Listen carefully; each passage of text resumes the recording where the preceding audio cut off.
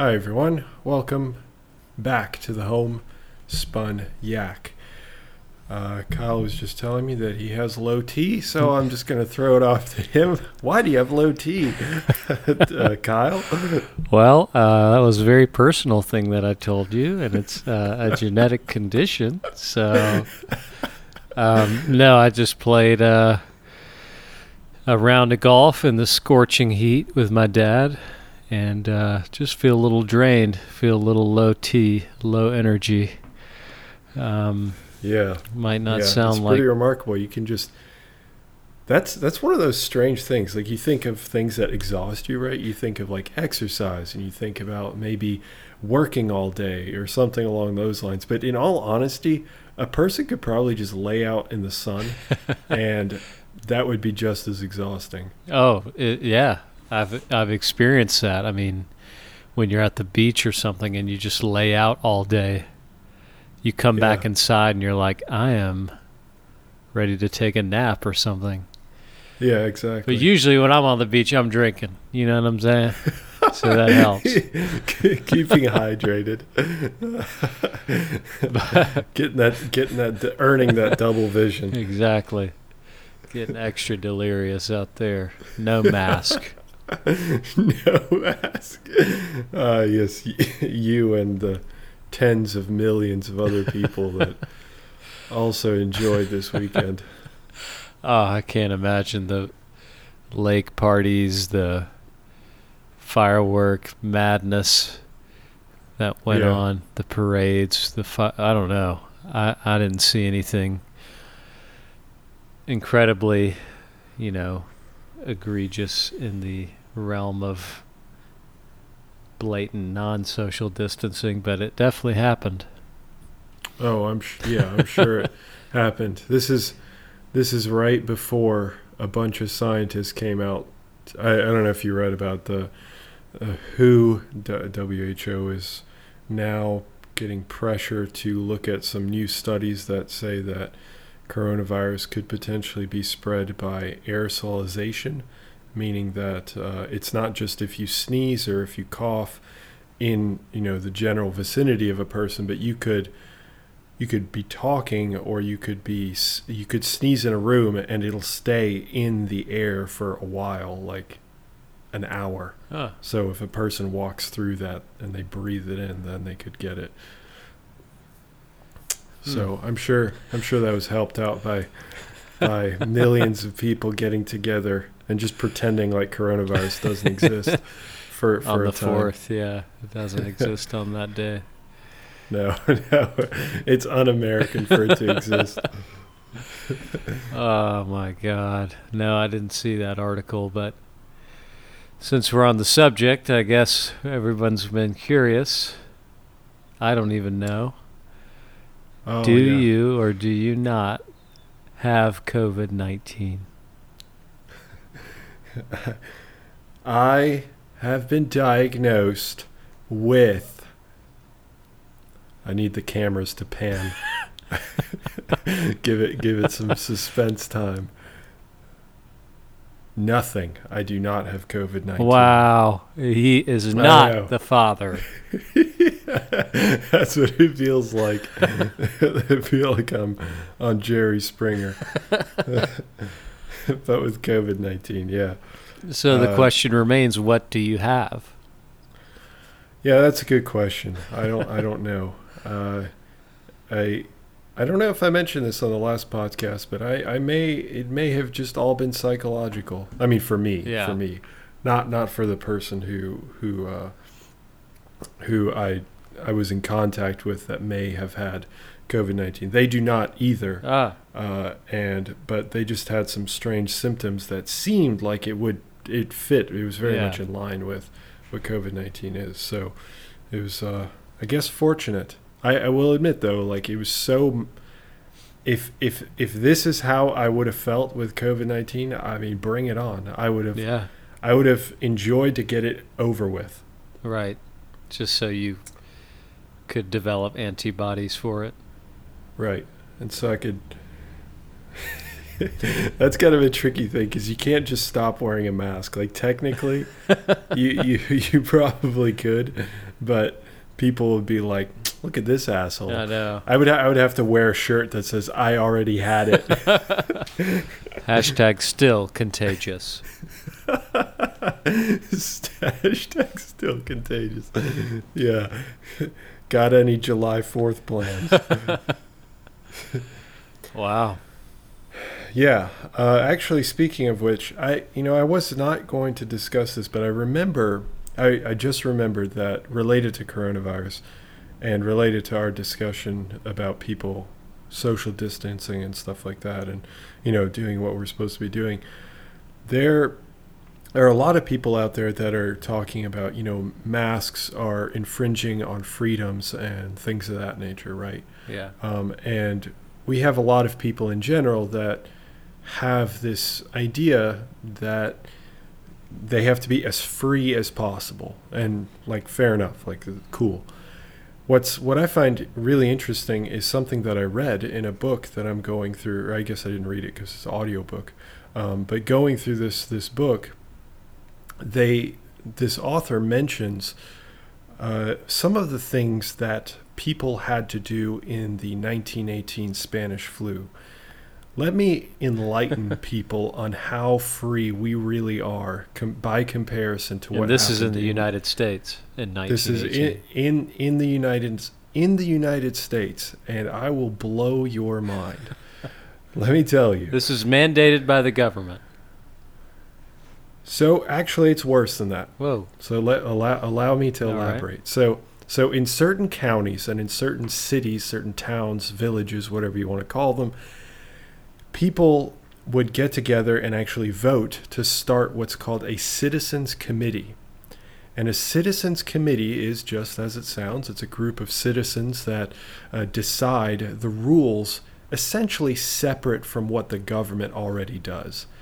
And they became so powerful. I mean, you're talking about, many, many committees across different towns, different counties. This isn't like an isolated thing. So for context, the Spanish flu, or the influenza of 1918, was spreading throughout the United States and it was wreaking havoc. People would be healthy in the morning and dead by nighttime. Wow. That's how deadly it was. And so eventually people got super paranoid. Well, during this time, 1918 is the last year of World War I, but this actually started to happen around 1917, and then it just carried over into 1918 and later into 1918 as well. So these committees were created, and they would specifically create another police force outside of their regular police force. And these police forces were allowed to arrest people for not wearing a mask or if they spat on the ground. So just not wearing a mask, you wouldn't get fined, you'd get straight up arrested. So that was the first thing. Wow. But it continues to increase in absurdity. In one situation, this is not related to the influenza specifically, but as a testament to the power of some of these citizen committees, they had 1,000 striking rail workers that were that were quote unquote arrested by citizen arrest. So 1,500 people got together. Citizen arrest.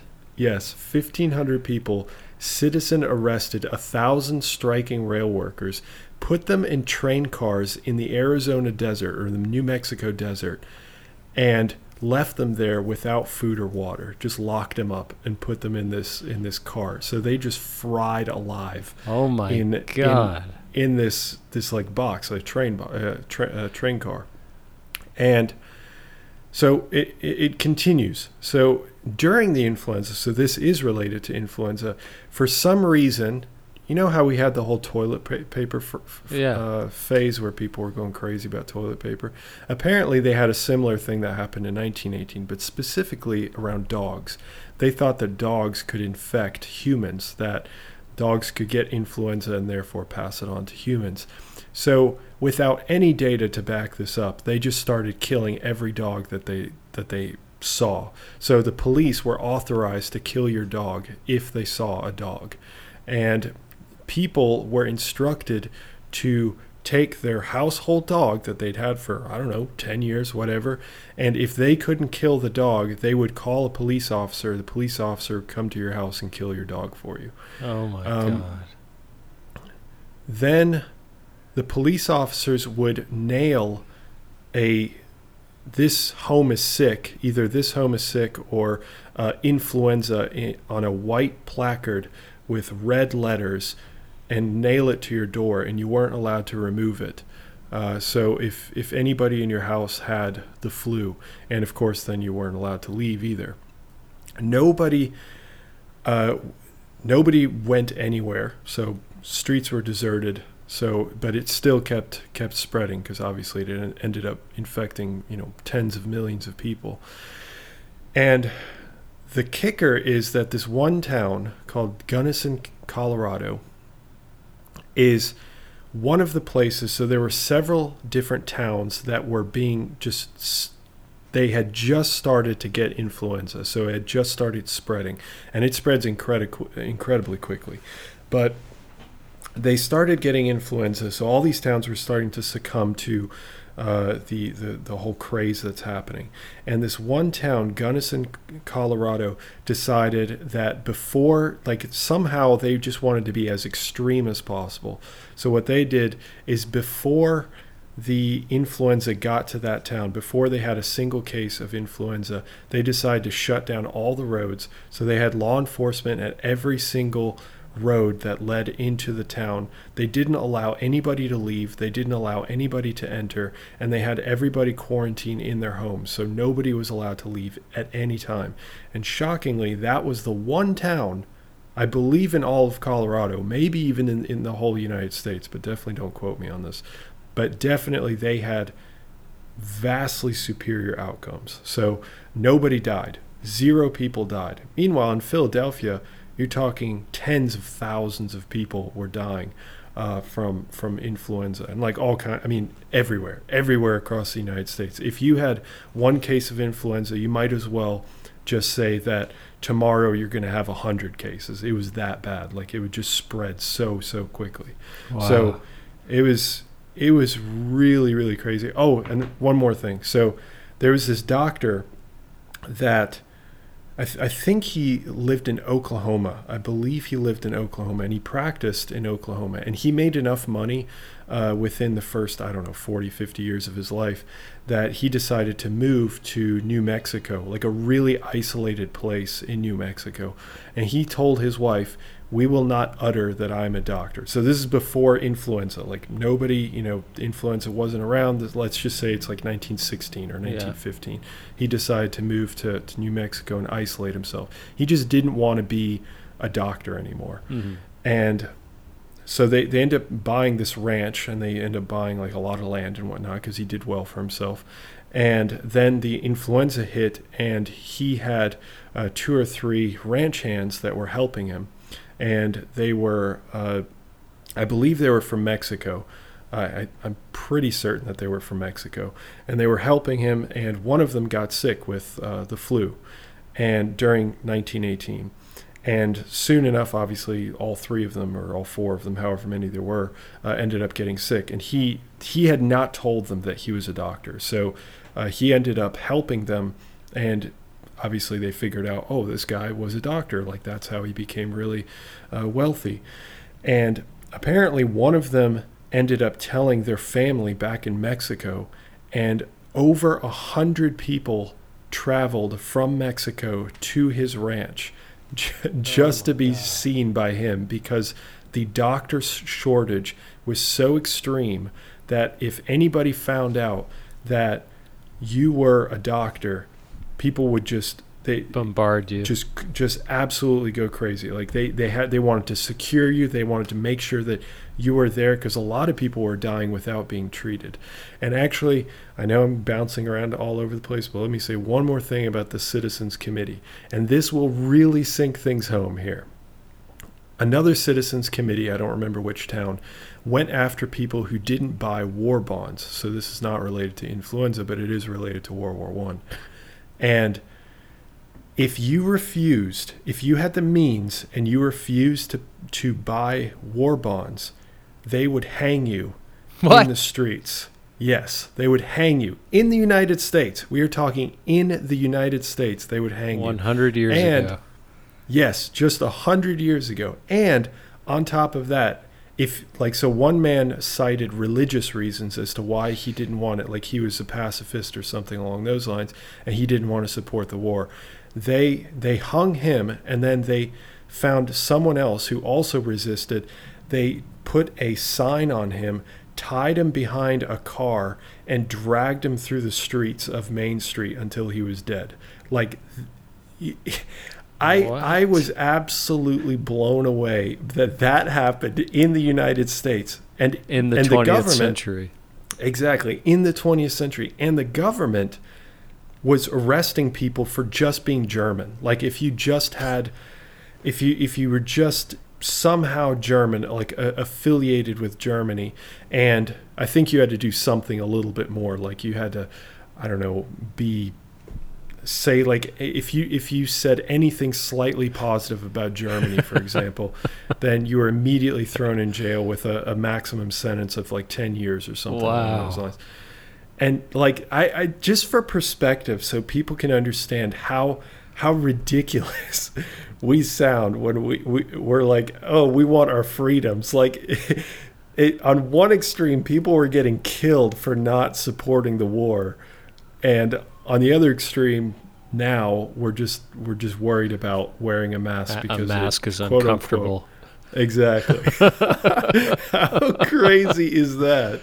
Yeah, it's a very short memory a lot of people have in this country. Even in the country, I mean, there's been egregious things that have happened, and we just sometimes you remember very well certain things that we're seeing now, and people are remembering and trying to stamp it out. And then some things you just kind of, oh, well, because he believed in these other things, or because they did these things as well, like they learned from their mistakes, don't worry about it, it's fine.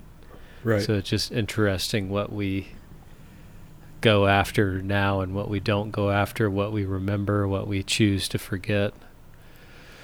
Yeah. So, what we choose to forget. Absolutely. I didn't know any of that stuff. Like, to think that in the United States you could be killed without a trial, and everybody would just kind of shrug their shoulders. Like, imagine the town of Wake Forest just deciding, you know what, fuck the government. We'll just make our own like little side thing for a little while, and we're just going to pick out people that we're just going to kill because we just decide that that's the way it's going to be. And who do you turn to? I mean, who do you turn to in that situation? Because the entire town wants to kill you because you misstepped one way, like the way that they didn't want you to misstep. You were saving dogs.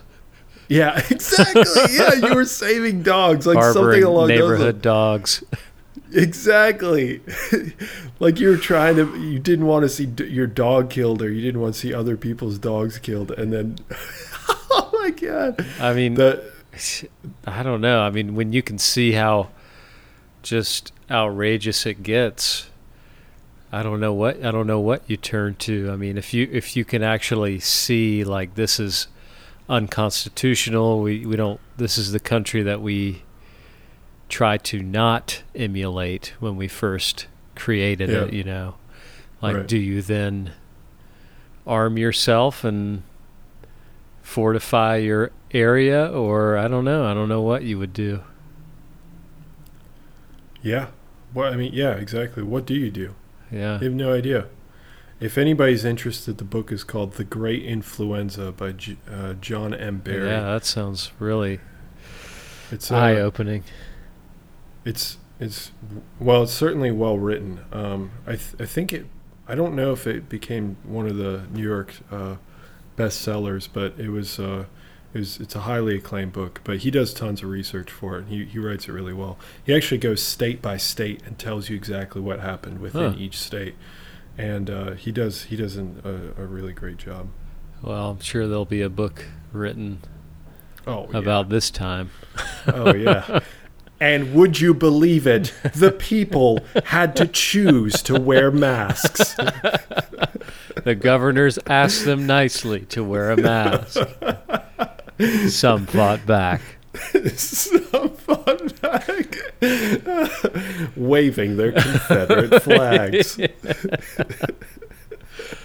Jebediah said it strained his ear.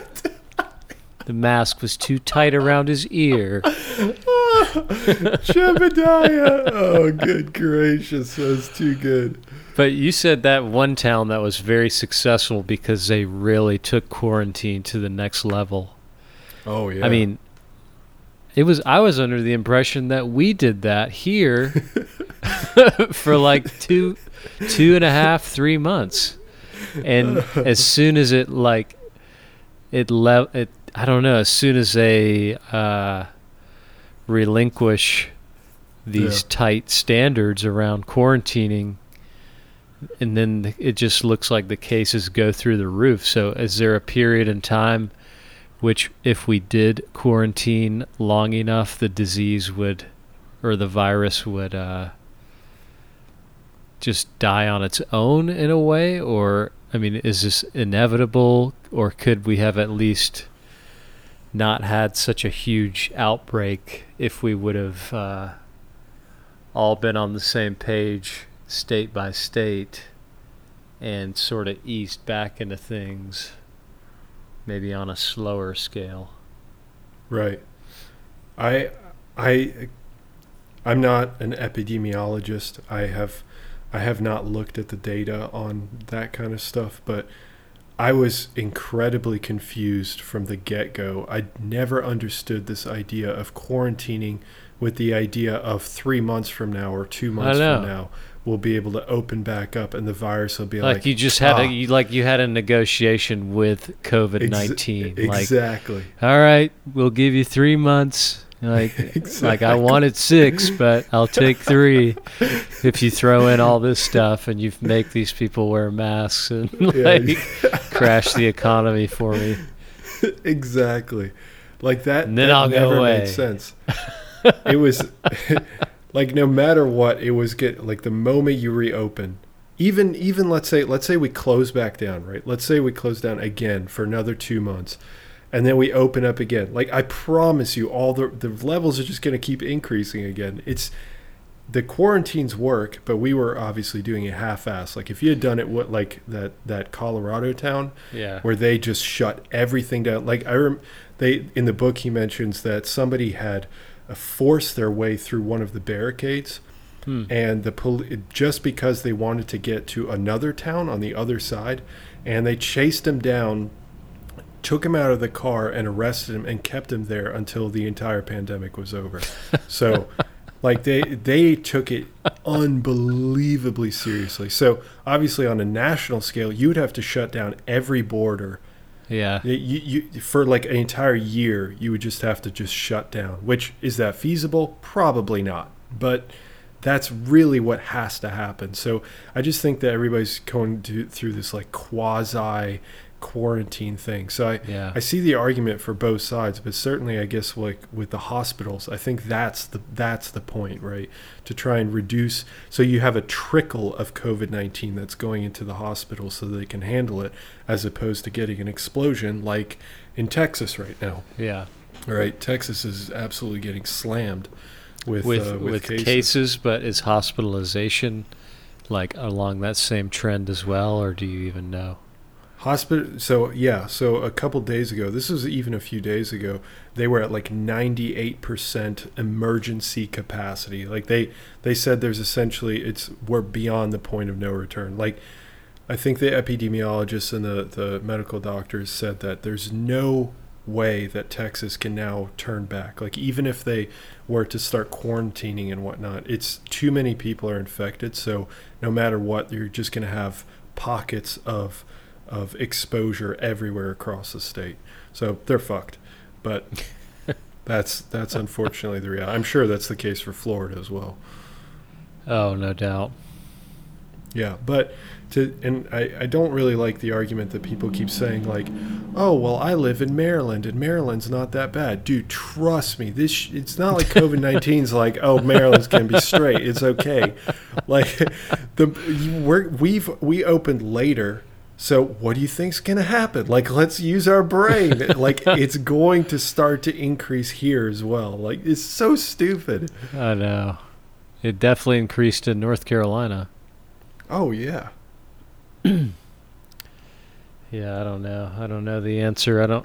I mean, I'm sure after a while, everyone we know will maybe have had it, or a majority of people we know potentially will have had it, maybe not known, but I think the more people, like, on a personal level that have it will increase probably. Yeah. But yeah, I don't know. I believe the number for herd immunity is around 70% of the population has to have had it. And I believe the number right now is 2.5 million or 3 million, something like that have had it. So, but they're estimating that it's a tenfold, like there's actually tenfold more that have had it. So about 30 million people, but that's still a pretty small number. So, like, by comparison to the entire population. So by the end of the year, that means that like over 200 million people, like 225, 240 million people will have had to have had the virus to actually have herd immunity, which isn't like that. We look how hard it's hit us at, let's say 30 million. Let's do the tenfold increase. Like at 30 million, can you imagine? Like can you imagine 200 or close to 300 million people, another tenfold increase? That would be devastating. That would absolutely be devastating. I know. Hopefully before it gets that bad, there could be a vaccine or something, more efficient ways in at least diminishing its severity. Right. So. Yeah. I mean, the vaccine trials are going well. One of my friends, I don't know if I've talked about this on the podcast, or someone I know, he is actually part of the vaccine trial. So he went, because at the University of Maryland, they're doing one of the vaccine trials for Pfizer. And he's one of the subjects, one of the participants. So he was given a low dose of the vaccine. So he had to go twice, get a first shot and then a secondary shot. And his trial is like phase 1, I want to say. So all they were doing is, it's a small group, right? And they just want to know, is the vaccine dangerous? So, obviously it's kind of risky. It's certainly not something you want to be like, ooh, I want to sign up for. But no. I guess maybe for something like this, it might be worth it. But ultimately, they did publish their results, which they are actually the only ones out of all the vaccine trials that have actually shown the numbers of what they've gotten. And it certainly looks promising, like incredibly promising in terms. So the vaccine numbers, the actual antibody response was, I think, tenfold higher with the vaccine compared to people that had the virus already and had developed an antibody response. So the vaccine is incredibly effective, like in terms of creating that effect. However, the only drawback was that there were some side effects that came with it. And I'm not talking about anything super, super extreme. It's not like death or seizure or anything like that, but like extreme arm soreness, like kind of puffiness and stuff like that. I think some people with the really high dose of the vaccine, because they had to test a low dose. How do you feel? What? How do you feel? I don't understand. It's so weird. This has never happened to me before. Researchers are like, just take them out of the trial. Don't know what it could be. Don't know what it could be.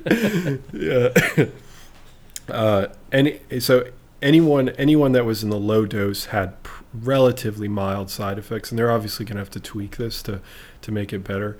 The high dose, however, did have some pretty severe side effects, where like nausea, like strong nausea and stuff like that. So not something that they would be able to use. So they actually discontinued that one as a result. But still, the low dose did produce a strong antibody response. So that's fantastic news. So that's great news. And also, I believe the FDA or some regulatory agency did approve finally an antibody test, so that we can actually figure out who has actually been infected with the virus, which that is a test I can get behind. The random COVID test, as we've talked about, seems absolutely pointless to me. And the antibody test, is this something that you'll just go and get at your local family physician, or will this be potentially available at your CVS, your Walgreens? No, that would definitely be something that you would have to. So they'd have to take your blood. So you'd have to go to a phlebotomist. So you could do that at like a LabCorp or Quest or something like that, some laboratory like that. But ultimately, they just got approved. So I imagine it's probably going to take them a few months to actually be able to produce, millions of these kits. Yeah. And I don't know if they need to go through more regulations or not, but I did just briefly see that an antibody test has finally been approved. Nice. Yeah, so it's not all bad news. Yeah, at least there's some progress in the right direction, it seems like. Yeah, for sure. Okay, so I wanted to briefly mention, I was curious if you saw that Patrick Mahomes, did you see his new contract? I saw that it was at a 10-year deal. Yeah, 10 years. Okay. And I didn't see the dollar amount, shockingly, but I'm going to guess that it's over $100 million. Well, you're definitely right. I can tell you that much. It is over $400 million for 10 years. Oh my God. Now that has to be by far the largest contract in the NFL history. Oh yeah, I think so. I'm almost sure. I don't think anybody's ever gotten a $400 million in sports. Yeah. Period. I remember, what was that? Who's that baseball player? Is it Pujols? A-Rod? No, not A-Rod. But A-Rod got an insane deal way before these deals were happening. Yeah. But I'm sure there were ones bigger afterwards. But yeah, Albert Pujols is another player. He got like $100 million 10-year deal or something like that. And at that time, that was huge too. And man, but like that was just, I think like 10 years ago, less than that I saw that headline. And I don't follow baseball, but now we're talking $400 million for 10 years. Of course, there's like incentives and all kinds of other stuff that it's not fully guaranteed. If that was fully guaranteed, holy hell. I'd be like, man, I got a Super Bowl. I got an MVP. Cash it in. I'll just chill. I'll throw you know what? Make me the backup. Man. Yeah, pretty. I'm just pretty trying nuts. to. Let's see here. I'm looking at the list of the biggest sports contracts now. Yeah. And yep, just on there, Patrick Mahomes, number 1. God, let's see. So, yeah, it's saying the value could get as high as $503 million. For that contract? Yeah. If he gets like, because if you win playoff games, you get more. Super Bowl, you get a ton more bonuses and stuff. Yeah. So average per year would be $50 million. And average per game is $3.1 million. Wow. He's broke. I know. I don't know how you're going to save that. Mike Trout is number 2. That's a baseball guy. Yeah. 12 years, $426 million. Ooh, wow. He got ripped off. And let's see. And then a boxer's third. And then it's baseball, baseball, baseball, baseball, baseball, baseball, baseball, baseball, baseball, baseball, baseball, baseball, basketball. Who's the basketball? James Harden. And then it goes baseball, baseball, baseball, baseball, baseball, baseball, basketball. Russell Westbrook, 23. I am really curious if that is going to end up lasting, the baseball thing. Oh, my God, I know. I don't see how they're going to end up being able, because NFL is so big. The NBA is massive. It's getting like more and more massive, more international. I think that's the big thing. Yeah. So I'm really curious if baseball is going to be able to keep up with this, like, because now, they're only doing 60 games this season. Yeah. That on top of that, for sure. It just blows my mind. Every time I see a baseball game on, there's no one in the stands. Yeah. Unless it's like a playoff game or at a famous stadium or something, or a big game, but unbelievable. Yeah. Those big TV deals, I guess. Yeah, apparently they made like $15 billion last year.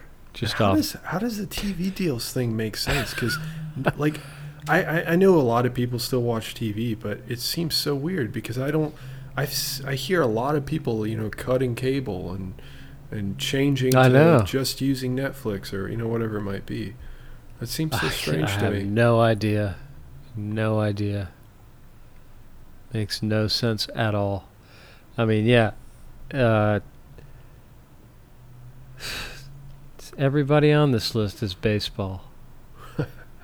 So insane. Yeah, A-Rod is number 8, and that was, in 2008 when he signed it. Wow, that's really good then. Yeah. Being number 8 $275 million. Oh, wow. That was a 10-year deal. Wow. Yeah, he was one of the first. Well, then he's number 10 again for the Texas Rangers in 2001.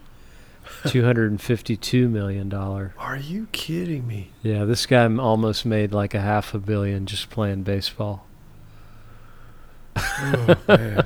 And now he's married to J-Lo. Like, yeah, seriously. It sucks to be him.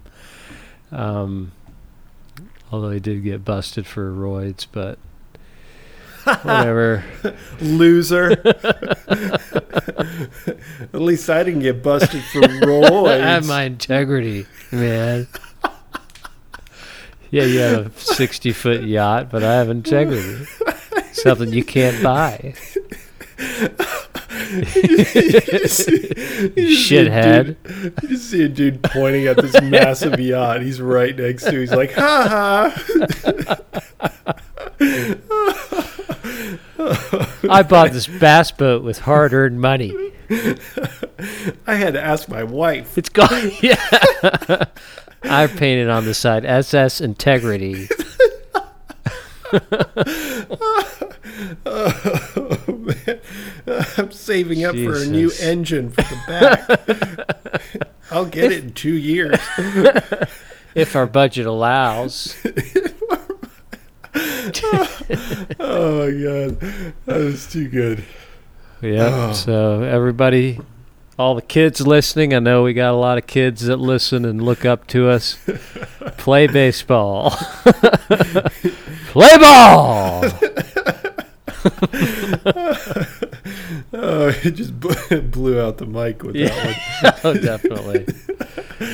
But for the love of the game. Yeah. Oh, man. Okay. Yeah. So do steroids. That's what I've learned. Yep. Do steroids. Yeah. But in other news, breaking news. Break it. This week, Ghislaine Maxwell. Yes. Has been apprehended. Well, that's to come soon. That's to come soon. Has been apprehended by the FBI or whoever did that in like the US. Connecticut or something like that, right? Yeah, like some northeastern state. It was either New Hampshire or Connecticut or Vermont. Yeah. New England area. She was apprehended, and according to sources, she was very surprised and adamant that she would never have to face any scrutiny or questioning at the minimum. Right. So she was just completely blindsided somehow by, being apprehended and being arrested and held on all these charges, because she just knew all these wealthy people and was connected in a lot of different avenues, whether it be government, celebrities, business, the business world. I mean, just apparently had, close to 10 or so different bank accounts in the United States alone that had millions of dollars in each one, and just no one knows how she got all this money, but hopefully when they question her, she will reveal things that some people have speculated based on the type of people that her and Jeffrey Epstein associated with throughout their time committing heinous crimes on young girls. Yeah. I mean, she was so plugged in with everything. She's like the last hope, right? She's like the last hope to get any sense of truth. I mean, but let's be I do feel like these kinds of situations, like even if she spills everything, right? I feel like somehow nothing is going to happen to those people. Yeah. They're just... Well, the statute of limitations, has expired in the state of New York. That, or 1987 was the cutoff. Yeah. This happened in 86. Just say say something like that. Something related to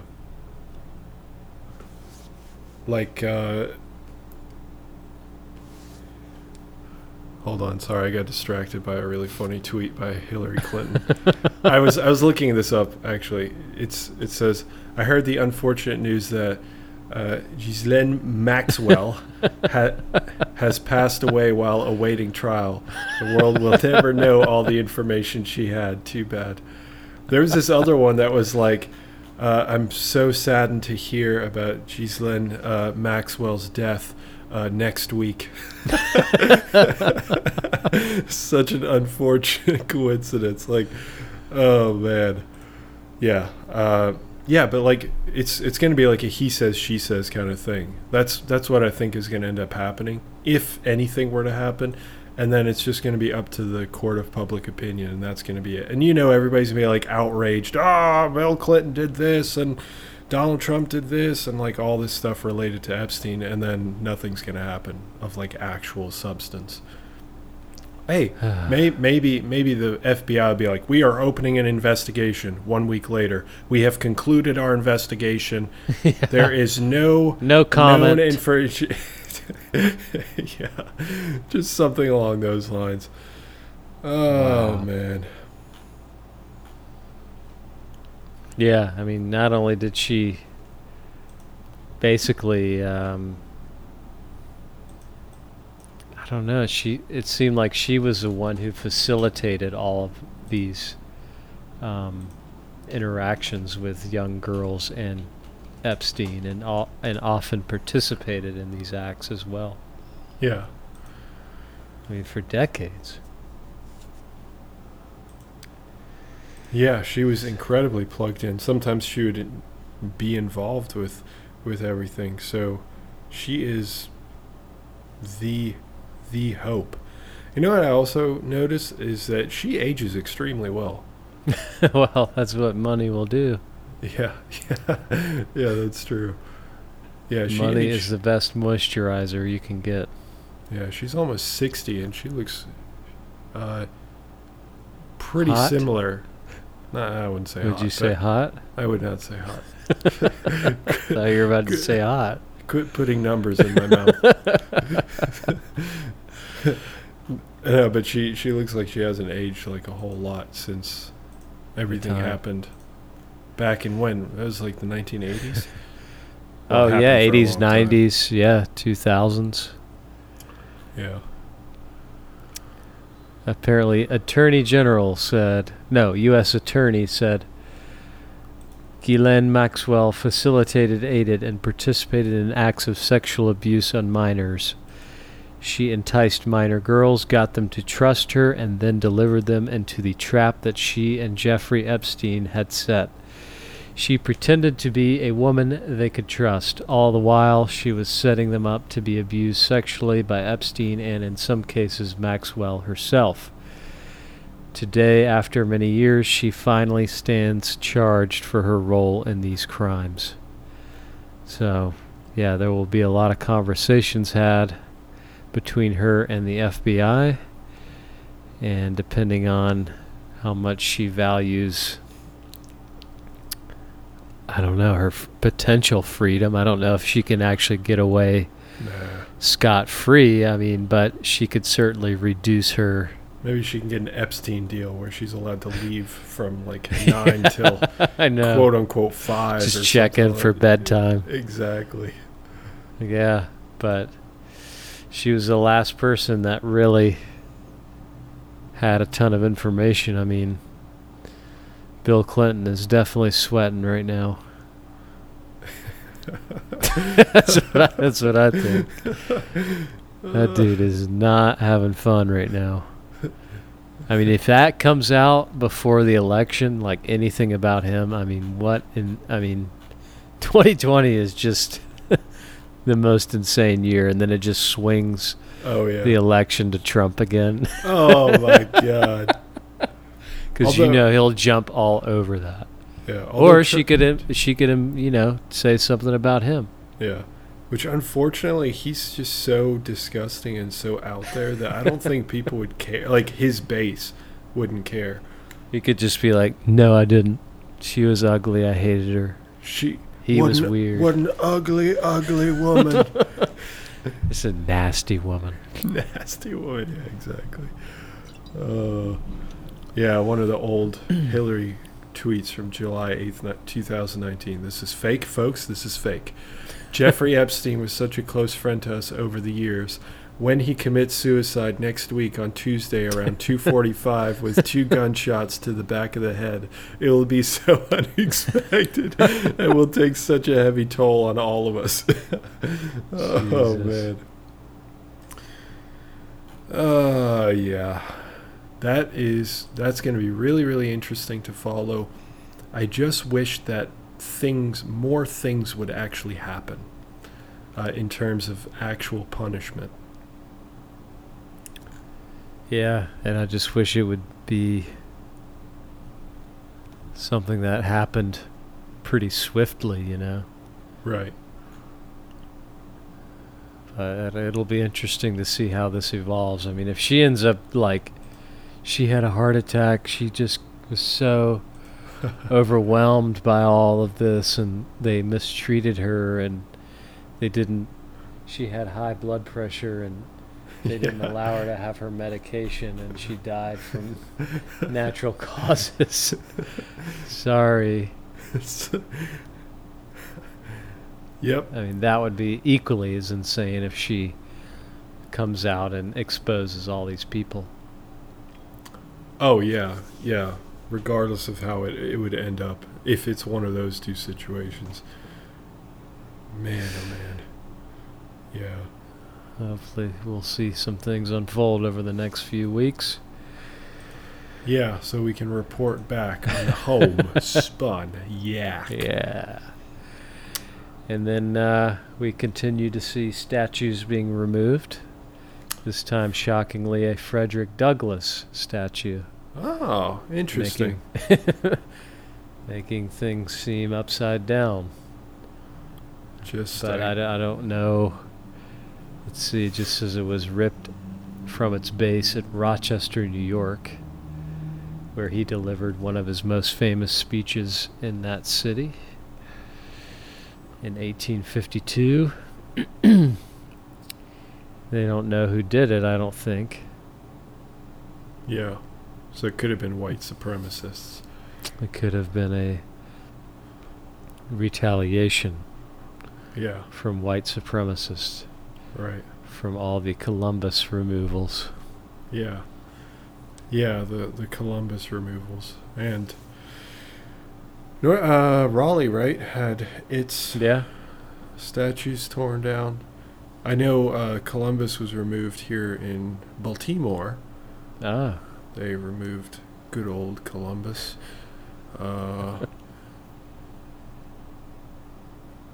Yeah, I guess that's just going to keep happening. I saw something by Vox about the United.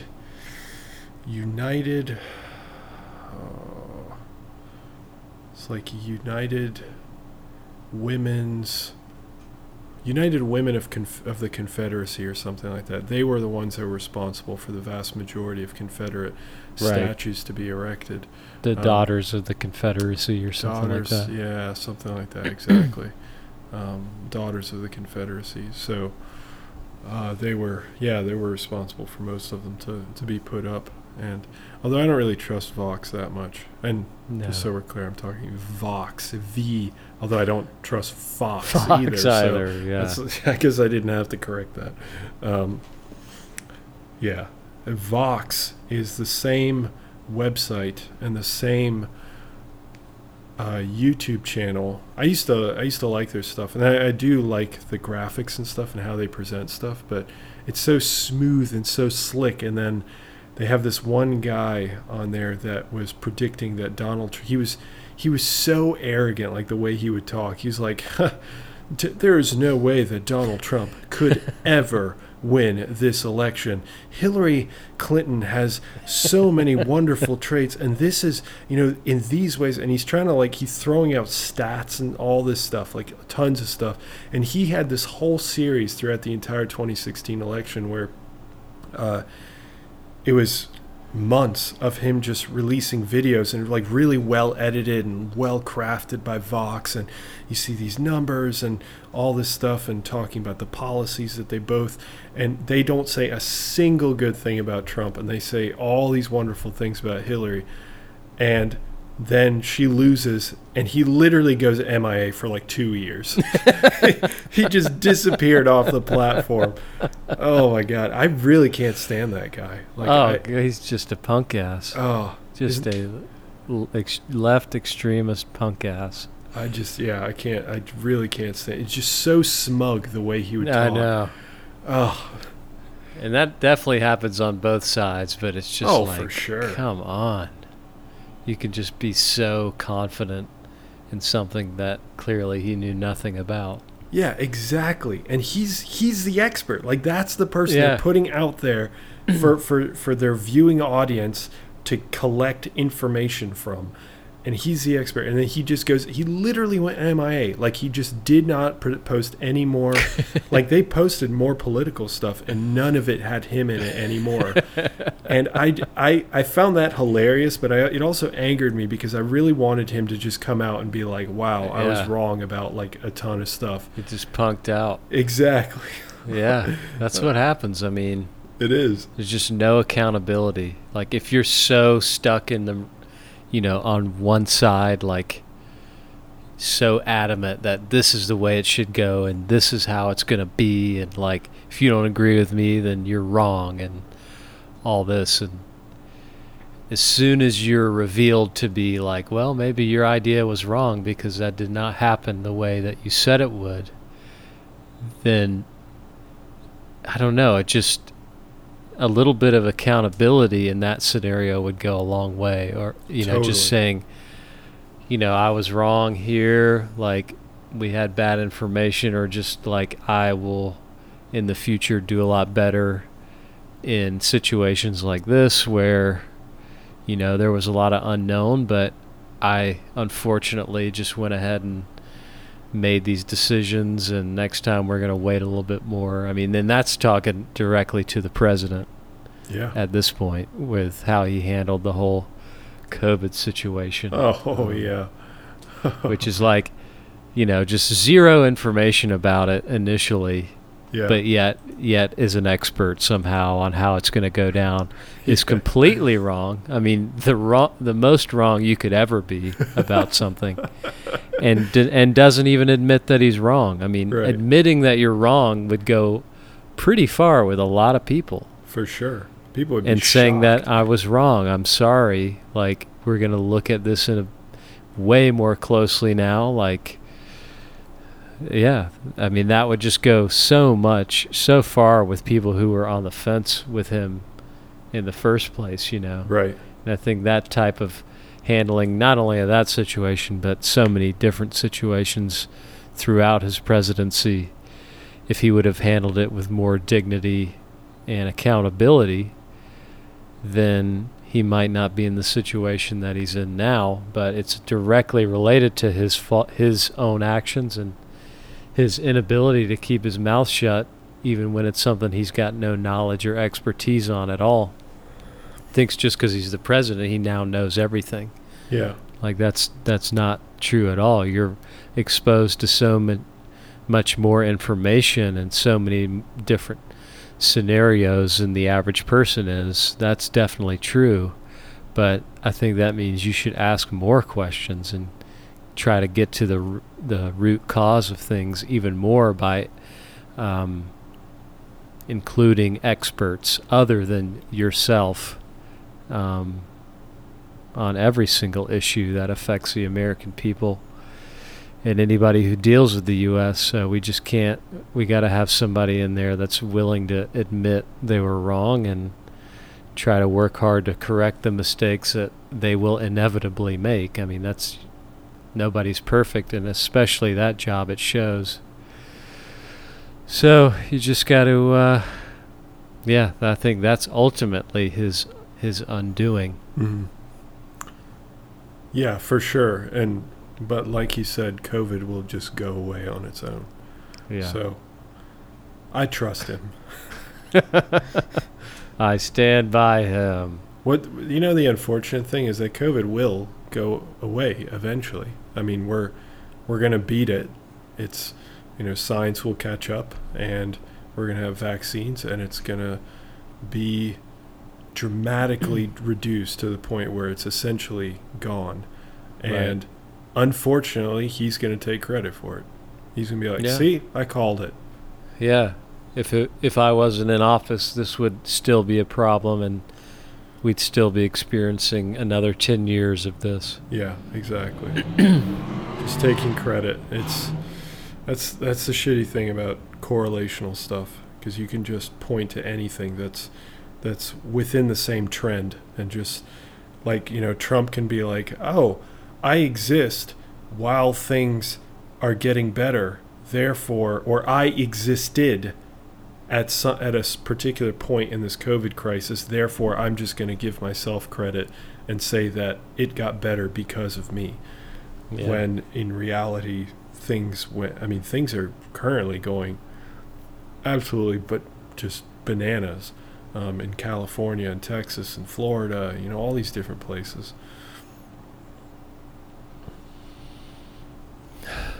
Yeah. Almost. I don't know how long it's been. Feels like every day it's like just Groundhog Day sometimes with this. It really does. That's a good analogy. It's wild. Yeah. That it just evolves people's mindset, opinions, but the virus will remain the same until, like you said, we can combat it to the best of our abilities with science. By injecting the virus prematurely into the children. As soon as they're removed from the womb. Injection. And then draining the blood from their system. It's going to be the Matrix soon. Yeah. Could already be. Who knows? Could be. Would you knows? pick to leave the Matrix if you found out you were in the Matrix and you had the choice to leave? Um, hmm. I don't know, because if I knew it was the Matrix, and it's not, then it's not a real, like, it's not real. It's just what. It's hard to describe.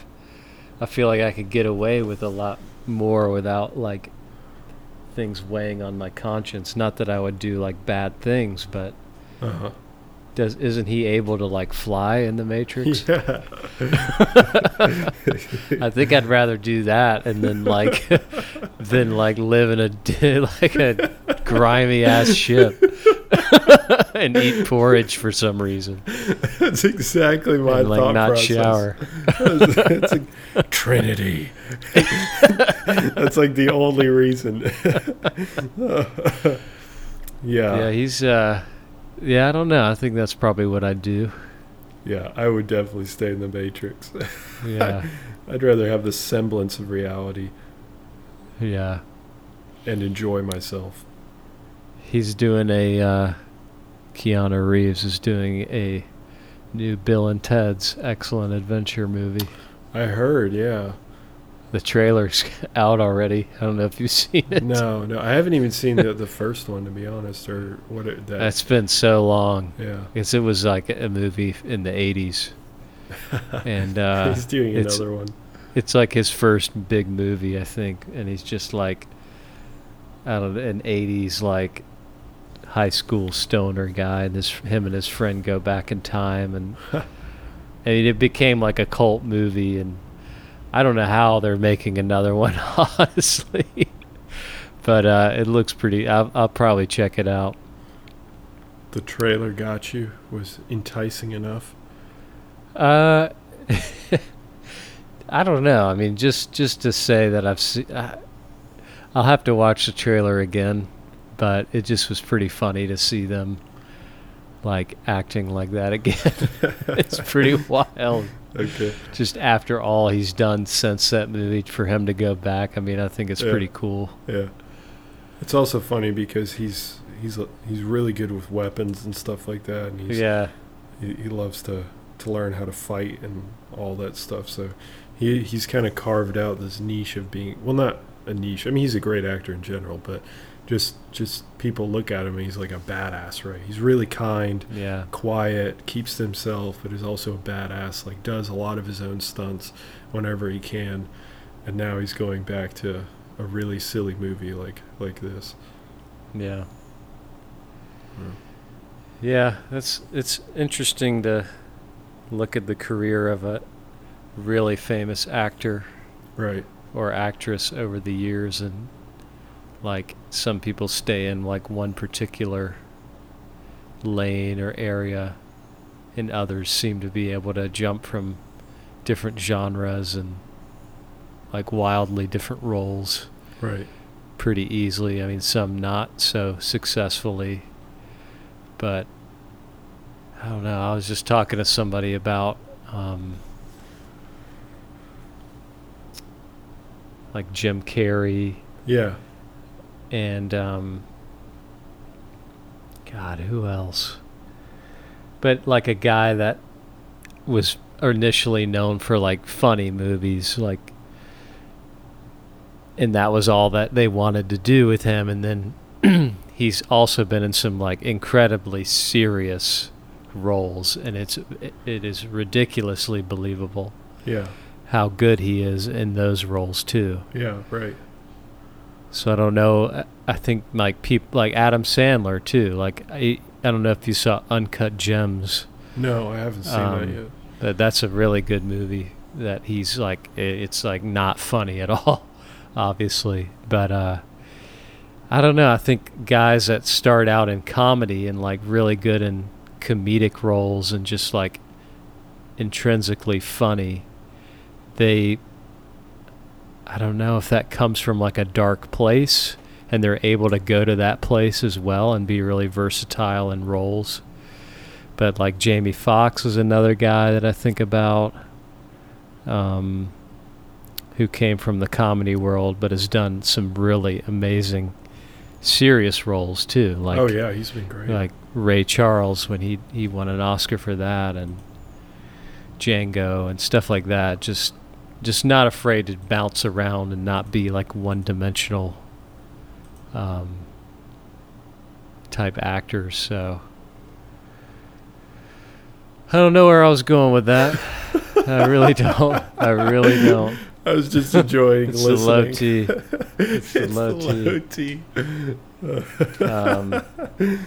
God, because I had a guy in mind, and I didn't even name him here. Steven Seagal. No, yeah, that's it. That's the guy.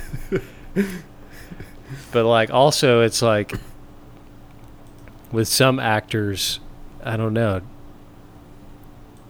They have such good films that sometimes they can get away with doing more things in real life or get more second chances than someone who was like a B-lister or something like that. Yeah. Like Mel Gibson. Right. Like I watched a little bit of The Patriot the other day. Oh yeah, I recently watched that too. Yeah. Great movie. Braveheart, great movie. Apocalypto, great movie. Like he pretty much, I mean, Lethal Weapon, great movie. Mad Max, the first one.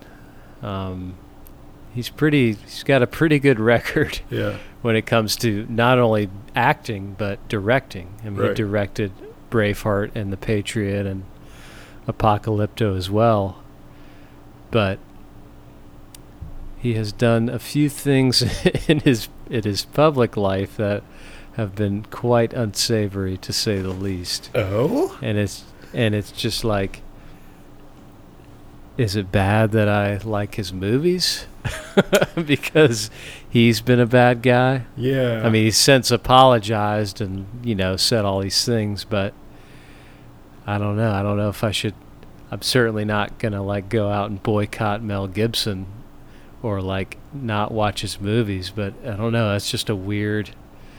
I don't know if I should feel weird or not now that we're in the age of shaming and going Cancel back in people's culture. past. Let's cancel him again. Yeah, that's a good point. It's difficult.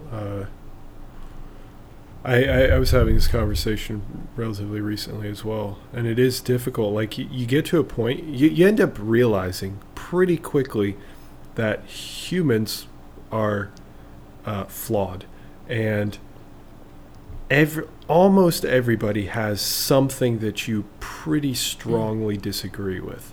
And if they don't yet, they probably will. So that means you're not only trying to become a better person yourself and treat people better and whatnot, but you're also getting to a point where you can't even...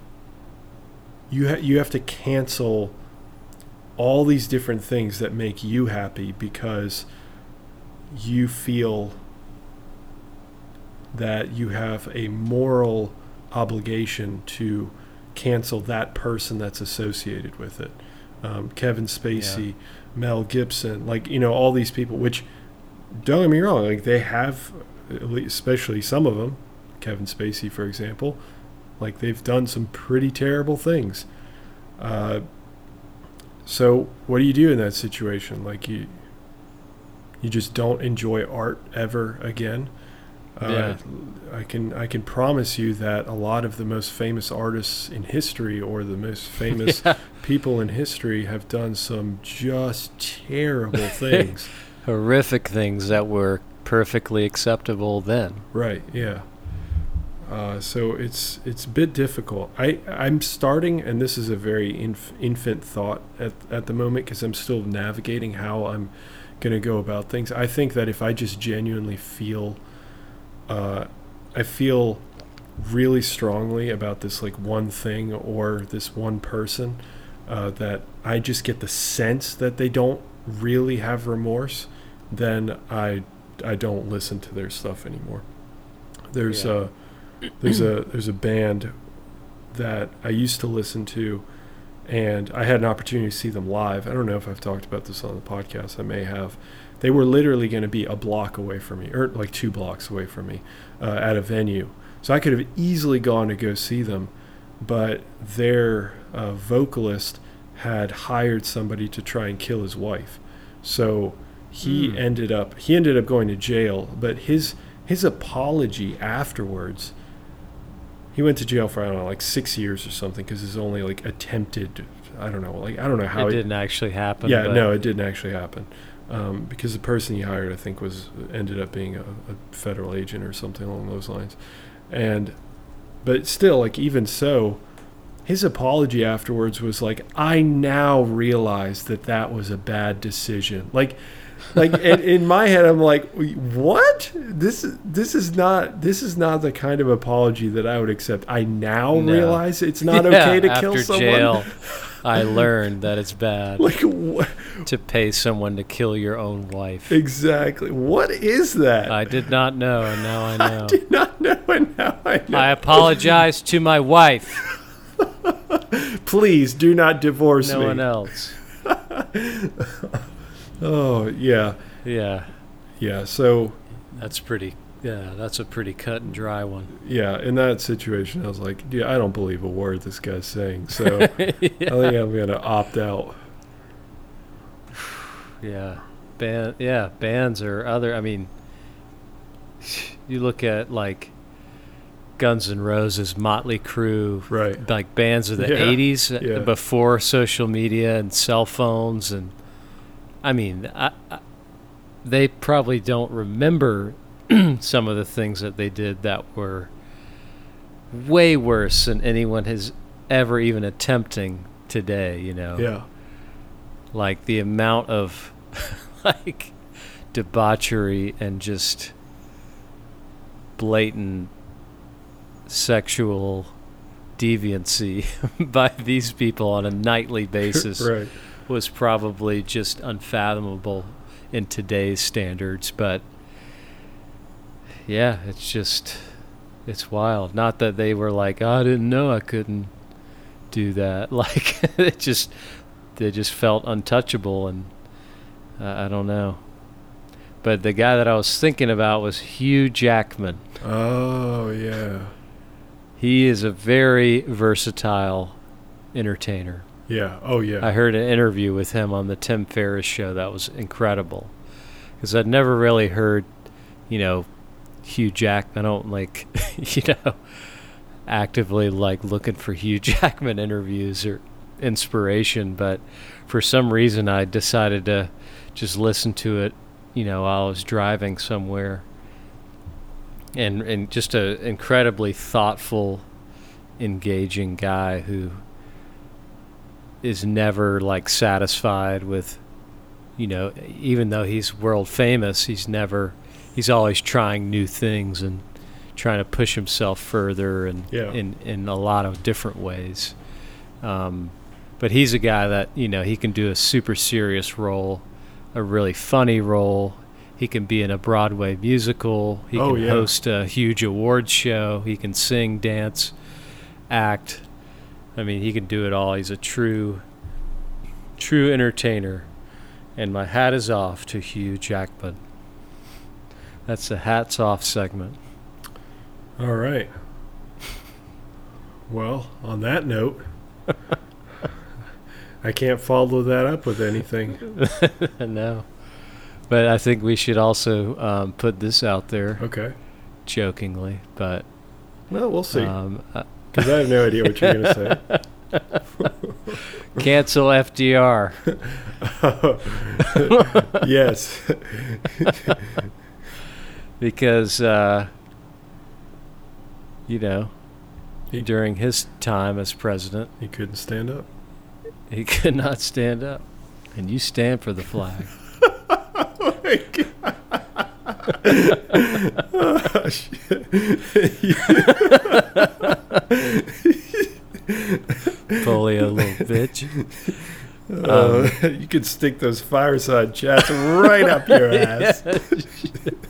Shove them right up your arse. But No, I mean, I don't know. Nobody's really talking about the fact that we sent thousands of Japanese to internment camps during World War II. No one talks about that. No one No. talks about that. And I mean, we're just like cutting through history. You know, it's funny. We're cutting through picking and choosing. Yeah, which is one of the most egregious is obviously Black history, but Yeah. it is funny that I don't know. Like I wonder if at some point we're gonna start being like, oh yeah, maybe we should start looking at some of these other things. How we ended up treating other people as well. I'm not talking about other white people. I'm talking about like you're talking about Japanese internment camps. Right. Like that's a huge problem for sure. Yeah. Yeah, people were losing their rights left and right. Huh. But he was a Democrat, so.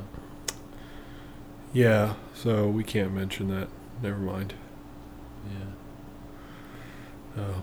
But who knows? Obviously, I'm not saying tear down FDR, but I'm saying if you want to, go after people and tear down history and all this stuff, I mean, at least be fair about it. Yeah, right.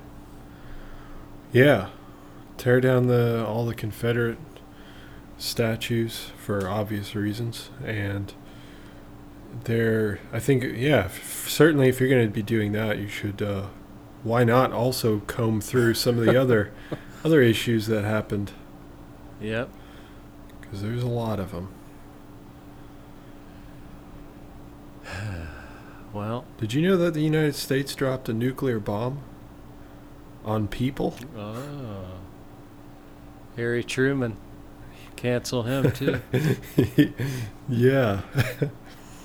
Rip the pages right out of the history books, and while you're at it, rip out the Old Testament. Out with the old, in with the new. Yeah, Because God killed a lot of people in the Old Testament. that's true. But You gonna take away the Bible now? don't tread on me. No, but I don't, I don't know what I'm talking about. You know what, from now on, anytime I say something inflammatory, I'm just going to say it and then I'll be like, you know what? I don't know what I'm talking about. Yeah. Just why not? I don't. I'm just encouraging people to stay safe. Use your brain. That's a good message to And end read on. the Bible. That's a great message now to end on. There you go. All right, folks. Well, we will catch you on next week again. See ya. Au revoir.